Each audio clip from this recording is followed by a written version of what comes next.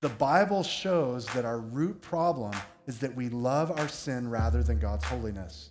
It's a matter of the heart, and the only remedy that goes deep enough is the new birth, which gives us new hearts that hunger and thirst after righteousness. You're listening to the Shoreline Church podcast with Pastor Pilgrim Benham. Today we continue our series, Jesus Is, through the Gospel of John. Today's message is called Jesus is the Savior. We'll be studying John chapter 3, verses 14 through 21. We hope you enjoy the study of God's Word. Now, a legend is told of a traveler who sought to circle the planet, but found himself, as he was along in his travels one day, trapped in, of all things, quicksand. And this is not a true story, it's a legend, but as the legend says, he began to sink, and suddenly Confucius walked by and said, "Confucius say, it is evident man should avoid such sticky situations." But then he kept walking. And so then suddenly Muhammad walks by, and Muhammad says, "Alas, it is the will of Allah." But then he went on his way. Then Buddha came by and said, "Let this man's dilemma be an illustration for many." As the man's reaching out, Buddha walked away. Well, then Krishna came by and looked down and said, "Better luck next time," and then he walked away. But then Jesus Christ came by and without a word simply reached out, took the man by the hand, and pulled him out. I use that as an opening illustration to remind us that the world offers its ways to salvation, and it always, listen to me, it always has some type of human effort, some type of religious action or activity that we do, thereby we're saved. Yet only Christianity says, no. God has done the work from first to last, and he has pulled us from certain death and condemnation, and he's brought us to life and salvation. And so as we open up John chapter 3, we're continuing a section of Scripture where Jesus is speaking to, of all people, a very religious man. And he's speaking to this religious man about what it means to be saved. And what we're going to learn today is, I'll put it on the screen, this really important idea that the gospel is at the same time both incredibly simple and yet it's eternally profound. We're going to learn that today, that the gospel is so simple and yet so profound. Now, in our culture, we live lives that seem to be complex and yet very shallow. We live our lives just hollow meaning, and yet we think of our lives as very complicated. But what is simple is often very deep, and what is deep is often very simple. Think about sunsets, for example. Do you know people actually drive out to the beach? We're going to do it at the end of the month. And they actually drive out to watch a sunset. They actually park their car, get out, and they set up a table and chairs, and they sit and they take pictures and selfies and record it, and hopefully don't use binoculars, but they watch the sun as it sets. And I'm curious to this because they don't do that at midday. I don't see people at midday taking their lunch break and sitting down outside just watching the sun, right? Not a smart idea. Unless it's an eclipse, then people do that. But this seems to be something that is so attractive and beautiful, and yet isn't there one every day? Isn't this something you can get 365 days out of the year? Why is today's so special? Because it's simple, and yet by looking at it, it's so beautiful, it's so profound. And so for many of us, we live lives that are very complex and very shallow, yet what's important is simple and deep. Love, for example, shouldn't be complex. It shouldn't be shallow. Love is simple. Love is deep. And so what happens is we begin living our lives in shallow, complicated pursuit of what is simple and deep, and we find that we're mining in the wrong fields, right? We're writing a novel where we lost the plot. We're singing a song, as it were, and we forget the chorus. Many of us today, even you this morning, may be living a life where you're seeking meaning, you're seeking purpose, you're seeking depth, and yet you're doing so in a shallow and complex way. And so one of the verses that's the most well-known, most celebrated, most familiar, not just to Christ followers, but to Western culture, stands before us this morning with great simplicity and yet great depth. And one of the dangers that we can have, what do they call it? Familiarity breeds contempt. We can read this verse and kind of go, I already know that. That's elementary, Watson. That's for the Sunday school. The kids are learning that stuff. Let's go on to deeper stuff, Pilgrim. Let's get into the deep stuff of the Word. And yet what we don't realize is the depth is there as we continue to plumb the depths of what Paul says in Ephesians 3:8, that are the inexpressible depths of the gospel, the mystery of the gospel. And so we're going to not wave off this verse as simplistic, but deep and simple. And so to set the stage for us in the text this morning, remember, we have to kind of go back a little bit. Remember, this conversation is taking place at night. Most likely, Jesus and this religious leader, Nicodemus, are sitting together in the cool of the evening. They may be on a roof of a home in Jerusalem, talking about important issues of the day, and Nicodemus brings up this idea where Jesus begins to speak about salvation. Nicodemus, we learned a long time ago, he's a member of the Sanhedrin. That's the ruling leadership of 70 men in Israel. We learned that he's wealthy.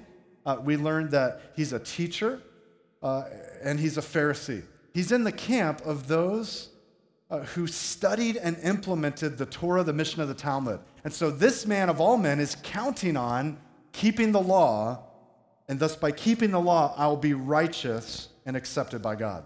But see, there's someone on the scene that intrigues him and that challenges him, and that's Jesus. He sees something unique about this controversial rabbi. And he says, this guy's healing people. He's doing miracles. And it causes Nicodemus to begin to acknowledge that God's got to be with this guy.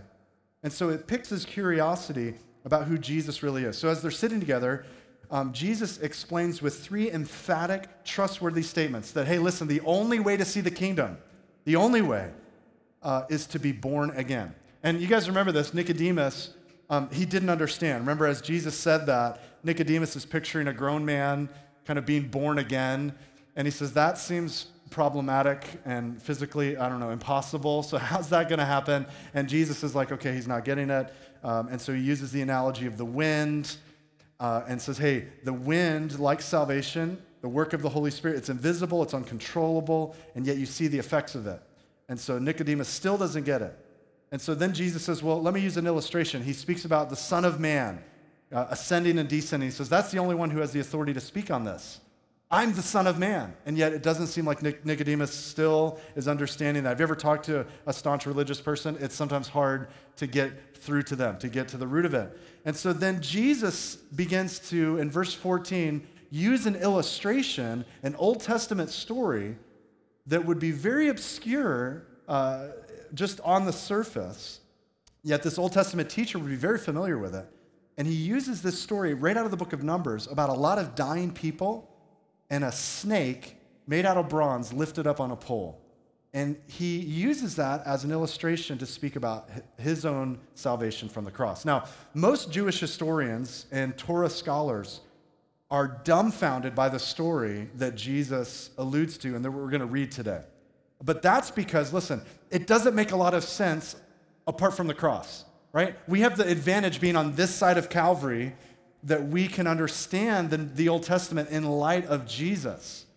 But see, without understanding the light of the cross, then the Old Testament can be very confusing. That's why, personally, I'm not interested in sitting down with a Jewish scholar who's not a believer in Christ, right, to hear all of their wisdom if it's not rooted in the person and work of Jesus, right? I'm not going to sit down at a Seder dinner with someone who's not a believer and learn about, like, Jewish history if I don't see it in light of the cross. All that is really just kind of a decent meal with misinformed people. And if that's what I wanted, a meal with misinformed people, I don't know, that's a family reunion. So today, we're going to see this odd, obscure Old Testament story alluded to by Jesus in the passage of Scripture that we have the most known verse in Christendom. And so how simple it is and yet how profound. So if you're taking note today, here's 3 things I want you to jot down. Our outline for today, we're going to look at verses 14 and 15, those who were bitten by the snake. I can't help it, I'm a pastor. They all have bees. I'm sorry. Just go with it. Those who are bitten, those who are believing, verses 16 through 18, and then those who are bare. We will find that many are bitten, some are believing, and yet all are laid bare and exposed. So look at verse 14 again with me. Verse 14 says, and as, that's an important word, circle that, as Moses lifted up the serpent in the wilderness, even so must the Son of Man, that's Jesus, must be lifted up, that whoever believes in him should not perish, but have eternal life. Now, Jesus here points us to a story about Moses, the wilderness, and poisonous snakes. What do snakes have to do with Jesus on the cross? Well, more than you'd think. So to understand this, keep your place there, unless you're swiping on a screen.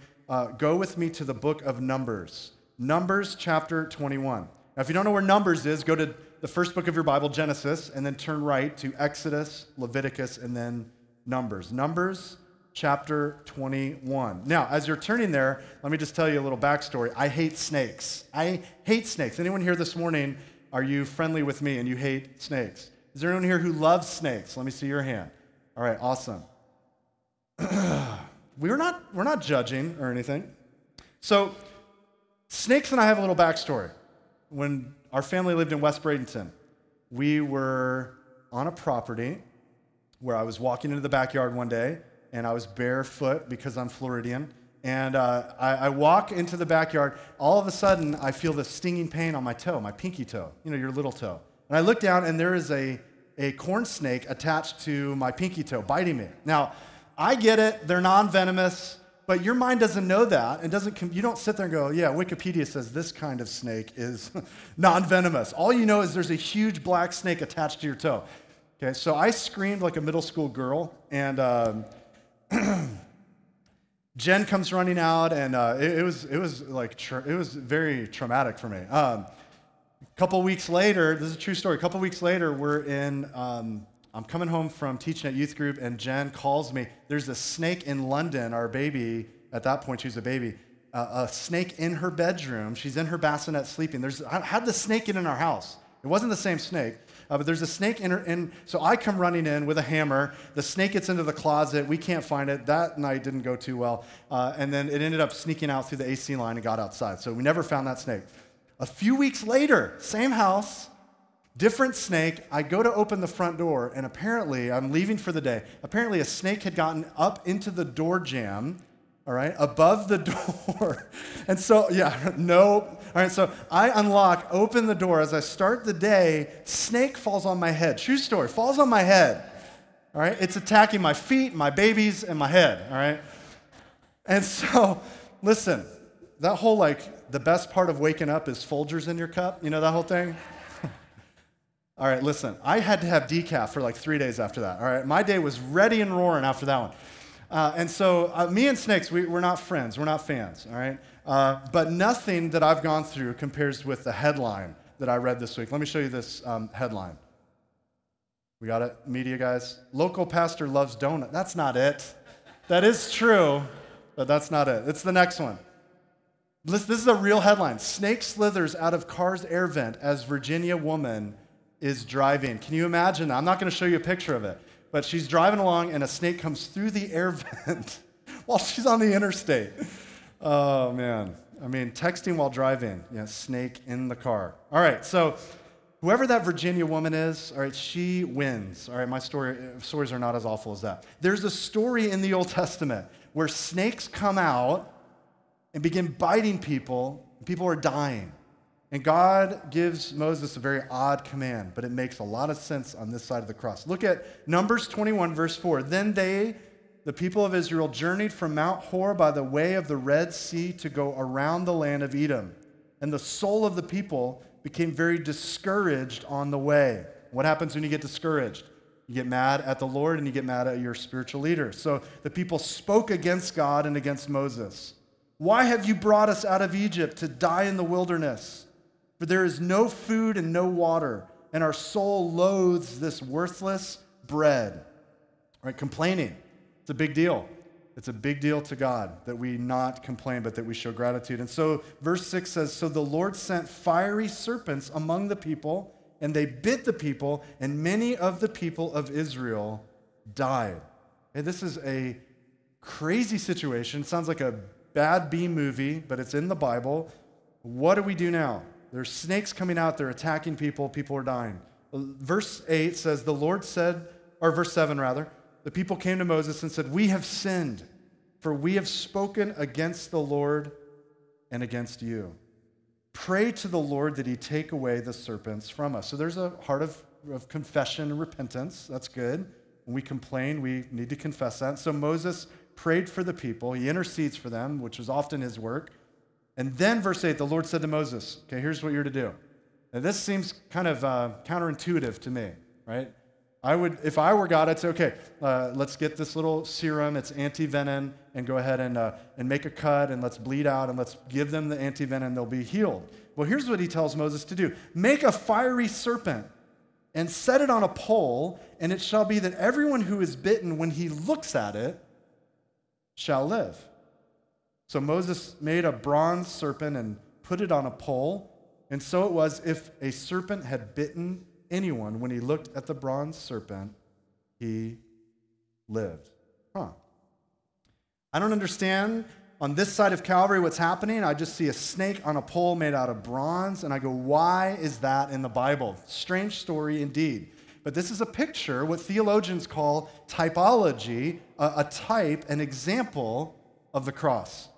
Now, leading up to the cross, the Jews were so enamored by this story and by the snake that they actually began worshiping it. Later in 2 Kings 18:4, King Hezekiah actually makes some reforms, and he rips down and breaks some of these items, and one of them is a bronze serpent that the people were worshiping. Interesting, a snake on a pole.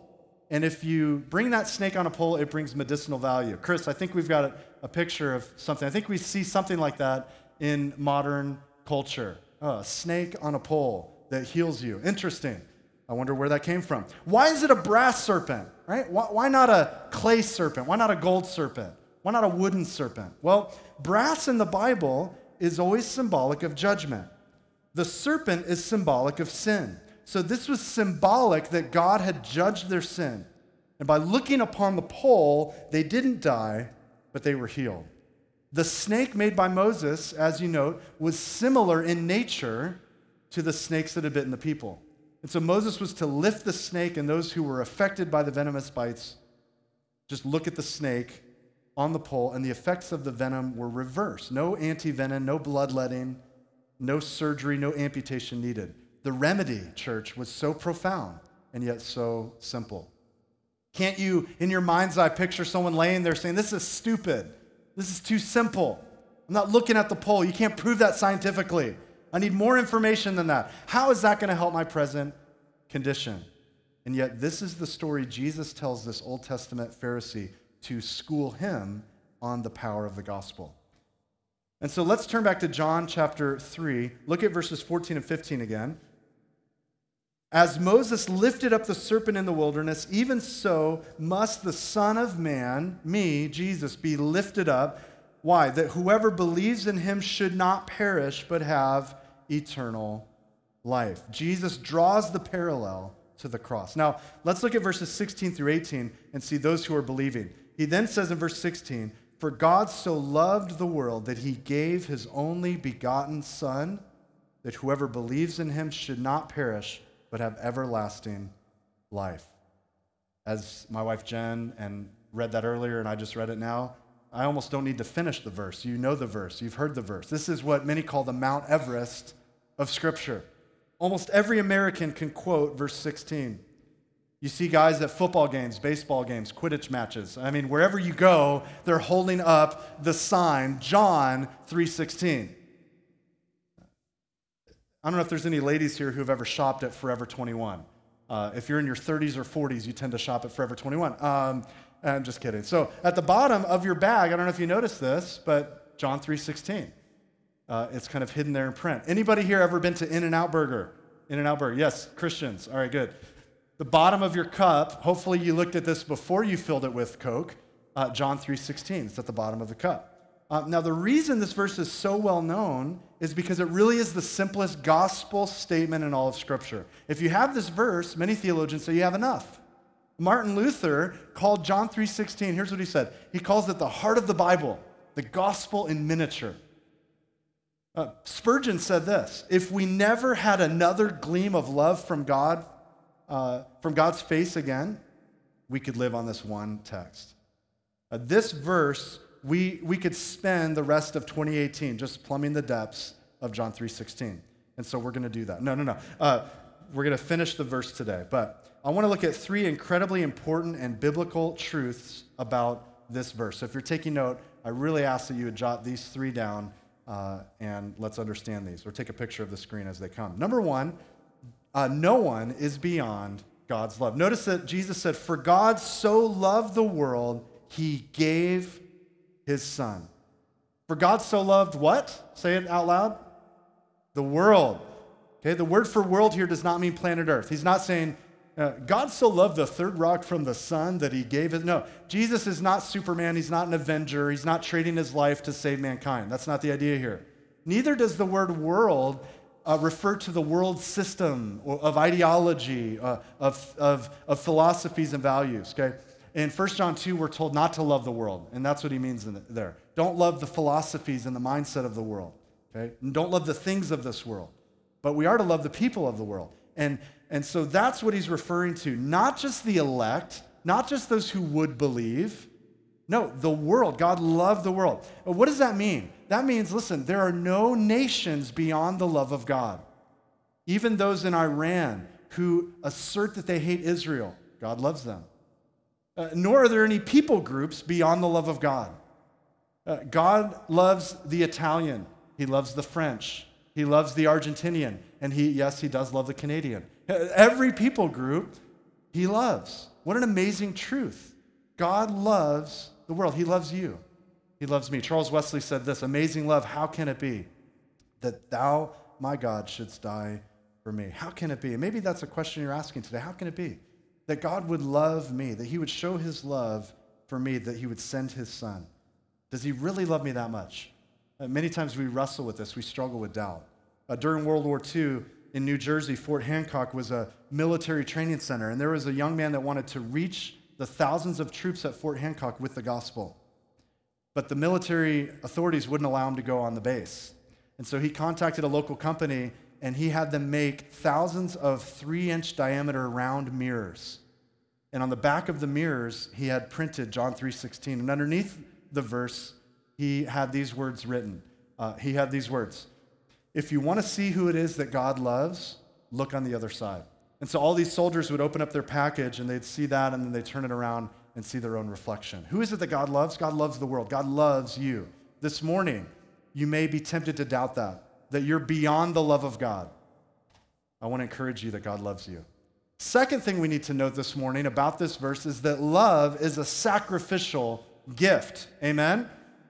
Okay, you weren't real jazzed on that. Love is, that's all I got today, guys. I don't know. Love is a sacrificial gift. It's not to be earned. Many of you tried to earn dad's love. You tried to earn your wife's affection. No, love is a sacrificial gift. God so loved that he gave his only son. Okay? That phrase should immediately bring our minds back to what God commanded Abram to do with his son Isaac on Mount Moriah. I want you to take your son, your only son, the son that you love, and offer him as a sacrifice. You see, the Bible tells us that the Lamb of God was slain before the foundation of the world. God would provide himself the Lamb. The cross wasn't plan B. It was intended all along because God so loved the world. He was willing to give his only son. Now, I want to address something here. When we think of God's love, listen, it's very purposed. It's not accidental, and it's not reckless. Okay, can I just step on everyone's toes a little bit this morning? I love you. That's why I got to say this. There's a song that came out. I know every one of you singing it. I get it. Someone's not, but a lot of you are. You're singing the song Reckless Love, and I get it. I understand the writer. The idea behind the song was like to just speak about our perspective of God's love, and it just seems so reckless, and it's got a great guitar riff too, right? So we kind of look at the love of God from the lens of a human perspective and say, well, God gets nothing in return by laying down the life of his son, okay? Now, I just want to say this clearly so I'm on record. I don't call that reckless. I call that love. Do you understand what I'm saying? I feel like reckless love is redundant. We're using the same idea, okay? The definition of true love is not expecting anything in return, right? So when I love someone, I am not by nature of loving them asking for anything back. So I don't need to define that as reckless. I don't think that's a great word. In fact, that's an awful word, I think, to describe God's love. And so if you're using it, you might as well just say his love, because his love doesn't ask for anything in return. Okay, that's kind of like saying that's a hungry dog, or that's a sleepy teenager, all right? We know every dog is hungry and every teenager is sleepy. It's redundant. God's love is his love. It's not reckless in the way that a person gets a ticket for reckless driving. God's love is love. Listen, the definition of agape love is to lay down your life with no regard to your own priority or needs. The love of God is reckoned, and in the end, it achieves the ultimate goal, which is the glory of God. And that love is not just spoken from heaven or from theory, it's demonstrated to those least deserving, the people of the world. And it's demonstrated through the death of God's beloved Son, Jesus. So I'm not just harping on the song, I'm harping on the word. And the idea is that we would understand the love of God, the incredible, reckoned love of God. Now, why would God give his Son for you and for me? I mean, if you looked at that reflection in the mirror, why would he give himself for me? Why would he do that for me? Because of love. So simple, yet so profound. Now, how do we receive that love? What do we do? And that's the third idea I want you to jot down, is that number 3, I receive the gift of God's love by faith. God gave his Son, and we receive eternal life by believing in Jesus, placing our faith in Christ for the forgiveness of our sins, by looking to the Son lifted on the cross. Whoever believes in him receives this free gift. Now, the bottom line is clear, though. Salvation does not come to all people, but to all who would believe. And so, listen, let me clarify. When I say believe, I'm not just saying mental assent, like, yeah, I know, I've heard about Jesus. No, the idea is that we place all of our hope, all of our faith, all of our trust in Christ for salvation. There's a popular story told by missionaries about one particular tribe that a missionary was trying to reach, and as he was praying for the right word to translate belief, he couldn't seem to find it in their language. And so one day, one of the natives had come from the other village and was exhausted, and he kind of threw himself onto his hammock, and he breathed a big sigh and then said a word. And the missionary inquired, what word did you just say? And he said, I used a word that said, I'm resting all of my weight on my bed. And the missionary said, that is the word that we need for belief. The idea here is that I'm placing all of my weight of salvation, not upon my works, not upon my deeds, not upon my upbringing, my background, my religious affiliation, my straight white teeth. No, I'm laying all that I am upon Christ, upon the Son. I'm looking on the Son lifted up on the cross, and he alone is sufficient to save. Now, Jesus says here to this religious man, whoever believes in him will not perish, but receive eternal life.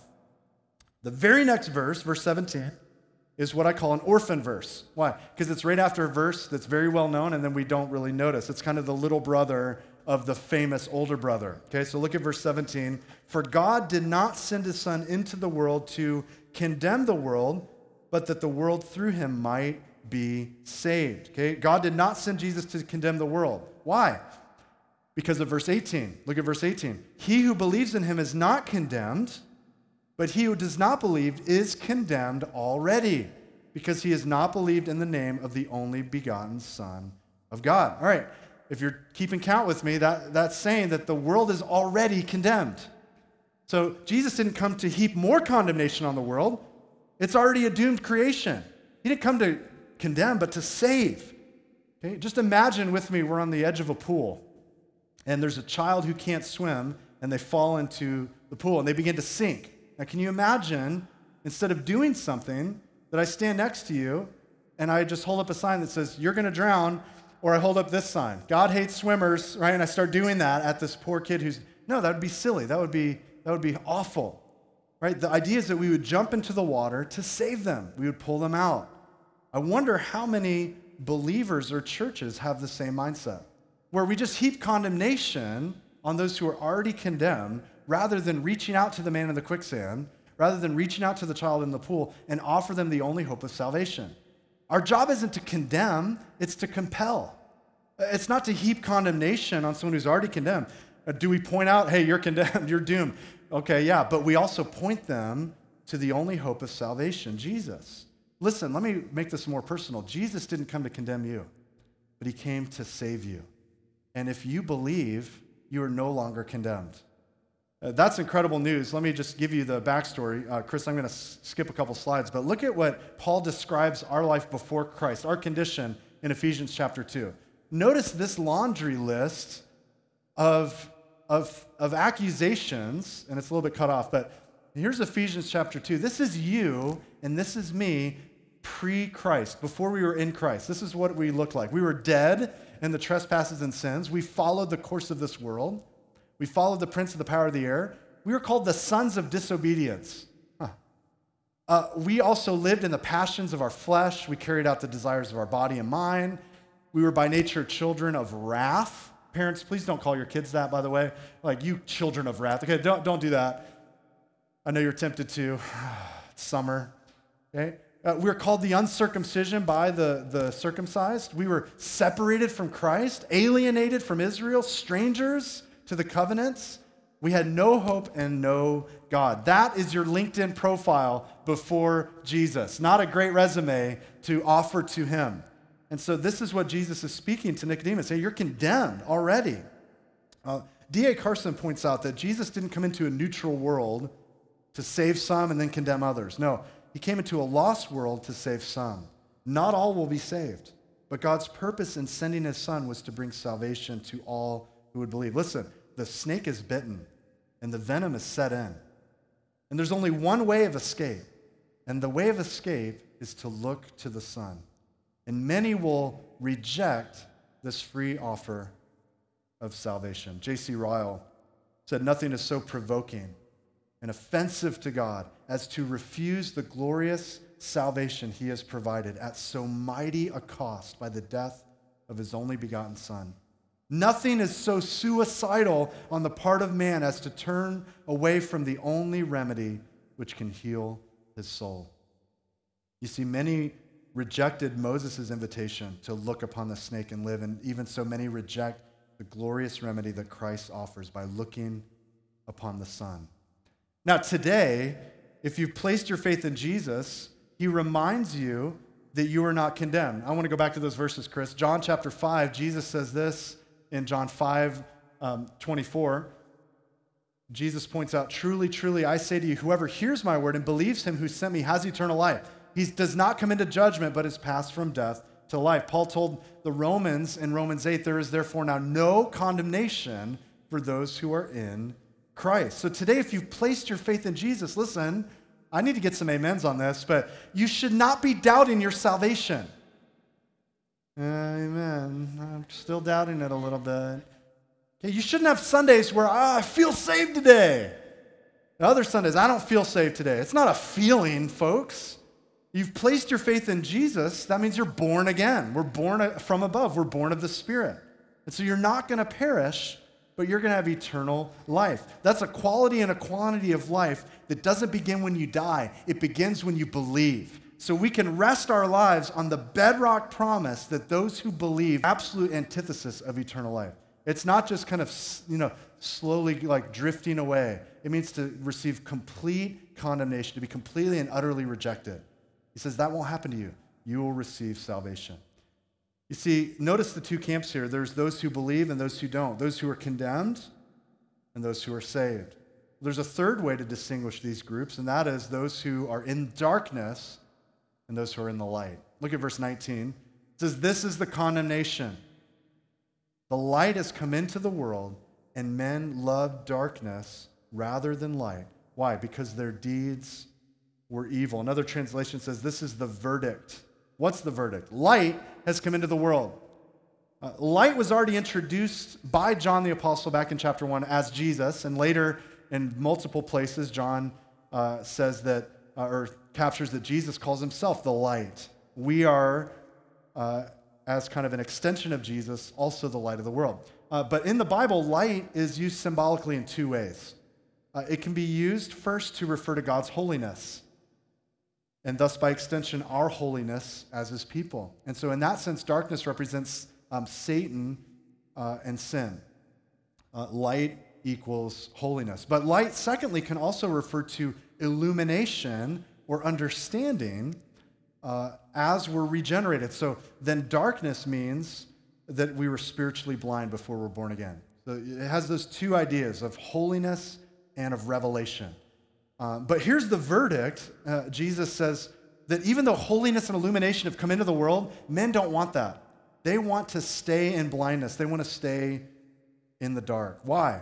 Because their deeds are evil. Look at verse 20. Everyone practicing evil hates the light and does not come to the light. Why? Lest his deeds should be exposed. Listen, guys, the reason people don't want to be enlightened with the gospel is that they don't want their evil exposed. They don't want their sin to be seen. Why? It's easy to hide in the dark. Many men live lives of wickedness and they hate the light because the light exposes the darkness.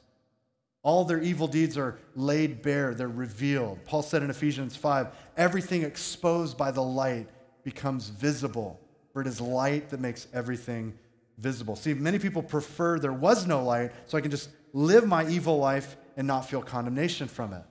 You guys know how this is, right? In the middle of the night, you hear a noise, and so you get up to investigate it. And you run to the kitchen, to the junk drawer, and you open up and you reach for the flashlight. Who am I kidding? None of us have a flashlight anymore. That's the long tube that keeps your dead C and D batteries, if you don't know what a flashlight is.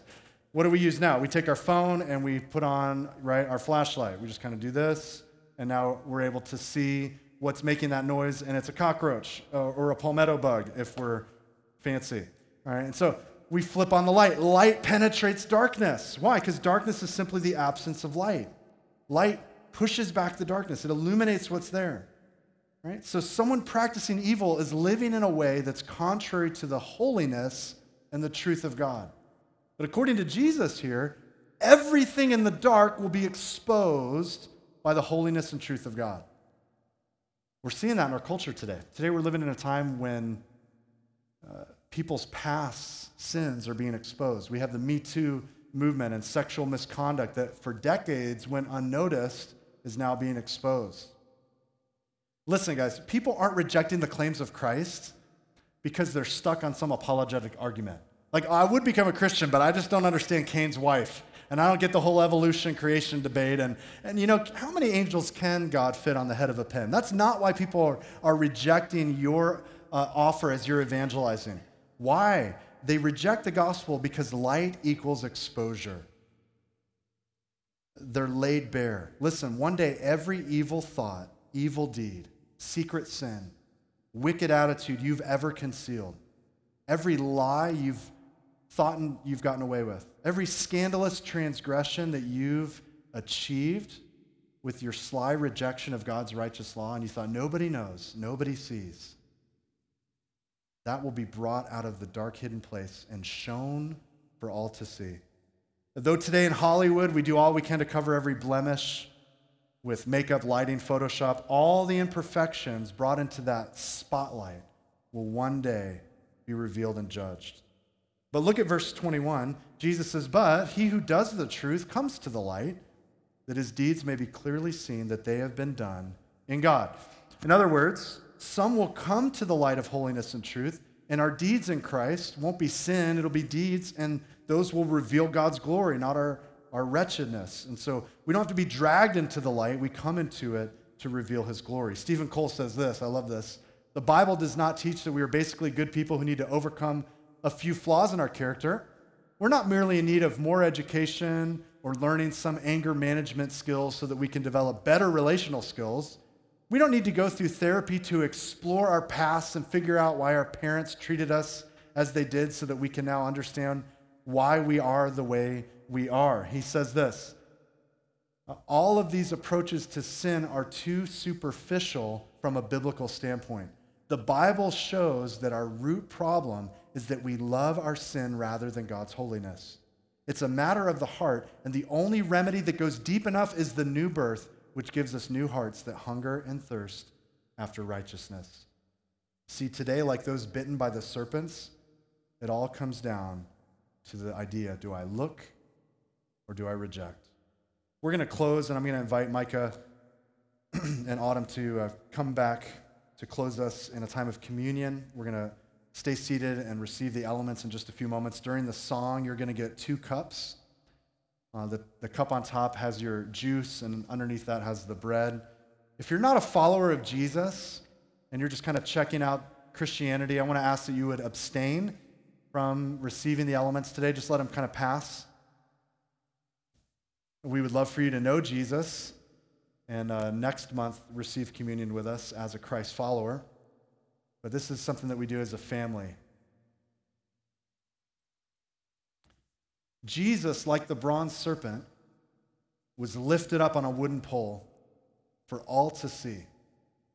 Jesus was on display as the serpent was. Why was it a serpent? Because what brought the sting of death needed to be judged. Listen, Jesus, like the snake, was judged, was condemned on the cross in our place. It pleased the Father to crush the Son, to make an end of sin. And as Jesus from the cross lifted up, cried out, "Tetelestai," it is finished, he declared deliverance and eternal life to all who would look to him for salvation. And just as those who were bitten were completely incapable of remedying themselves, but they simply needed to look on the pole, so those this morning who are already condemned in their sin, headed to an eternity apart from God, are unable. You're unable to do anything to save yourself. You only need to look upon the Son. Warren Wiersbe says this: sin and death came into this world through a look, Genesis 3:6. And the only deliverance from sin and eternal death is by a look of faith. Look to me and be saved, all you ends of the earth. Isaiah 45:22. To look means to exercise faith, and the only way to be saved is by faith. We open with that passage. It's by grace you've been saved through faith. And this is not of yourselves. It's the gift of God. This morning, church, Jesus has been lifted up. And if you would believe in him, you would not perish but receive eternal life. If that's too simple and it offends your sensibilities, I want you to know it's incredibly profound. I can imagine those laying in agony from the snake bite saying, "No, I don't want it. It's too simple." Maybe that's you here this morning. You feel like there's got to be something more. But God has accomplished the work. And if you're banking on your own religiosity to save you, you're gravely and greatly mistaken. Only Christ can save. You compare your life maybe to a religious person, a good person. You say, well, maybe I'm not as good as them, but maybe God grades on the curve. You know, we lost this year recently an incredible man of faith, Billy Graham. Billy Graham did much to advance the gospel around the world, and Billy Graham said this once in a sermon. He said this, he said, "I remember one night in the hospital, I thought I was dying, and my whole life came before me.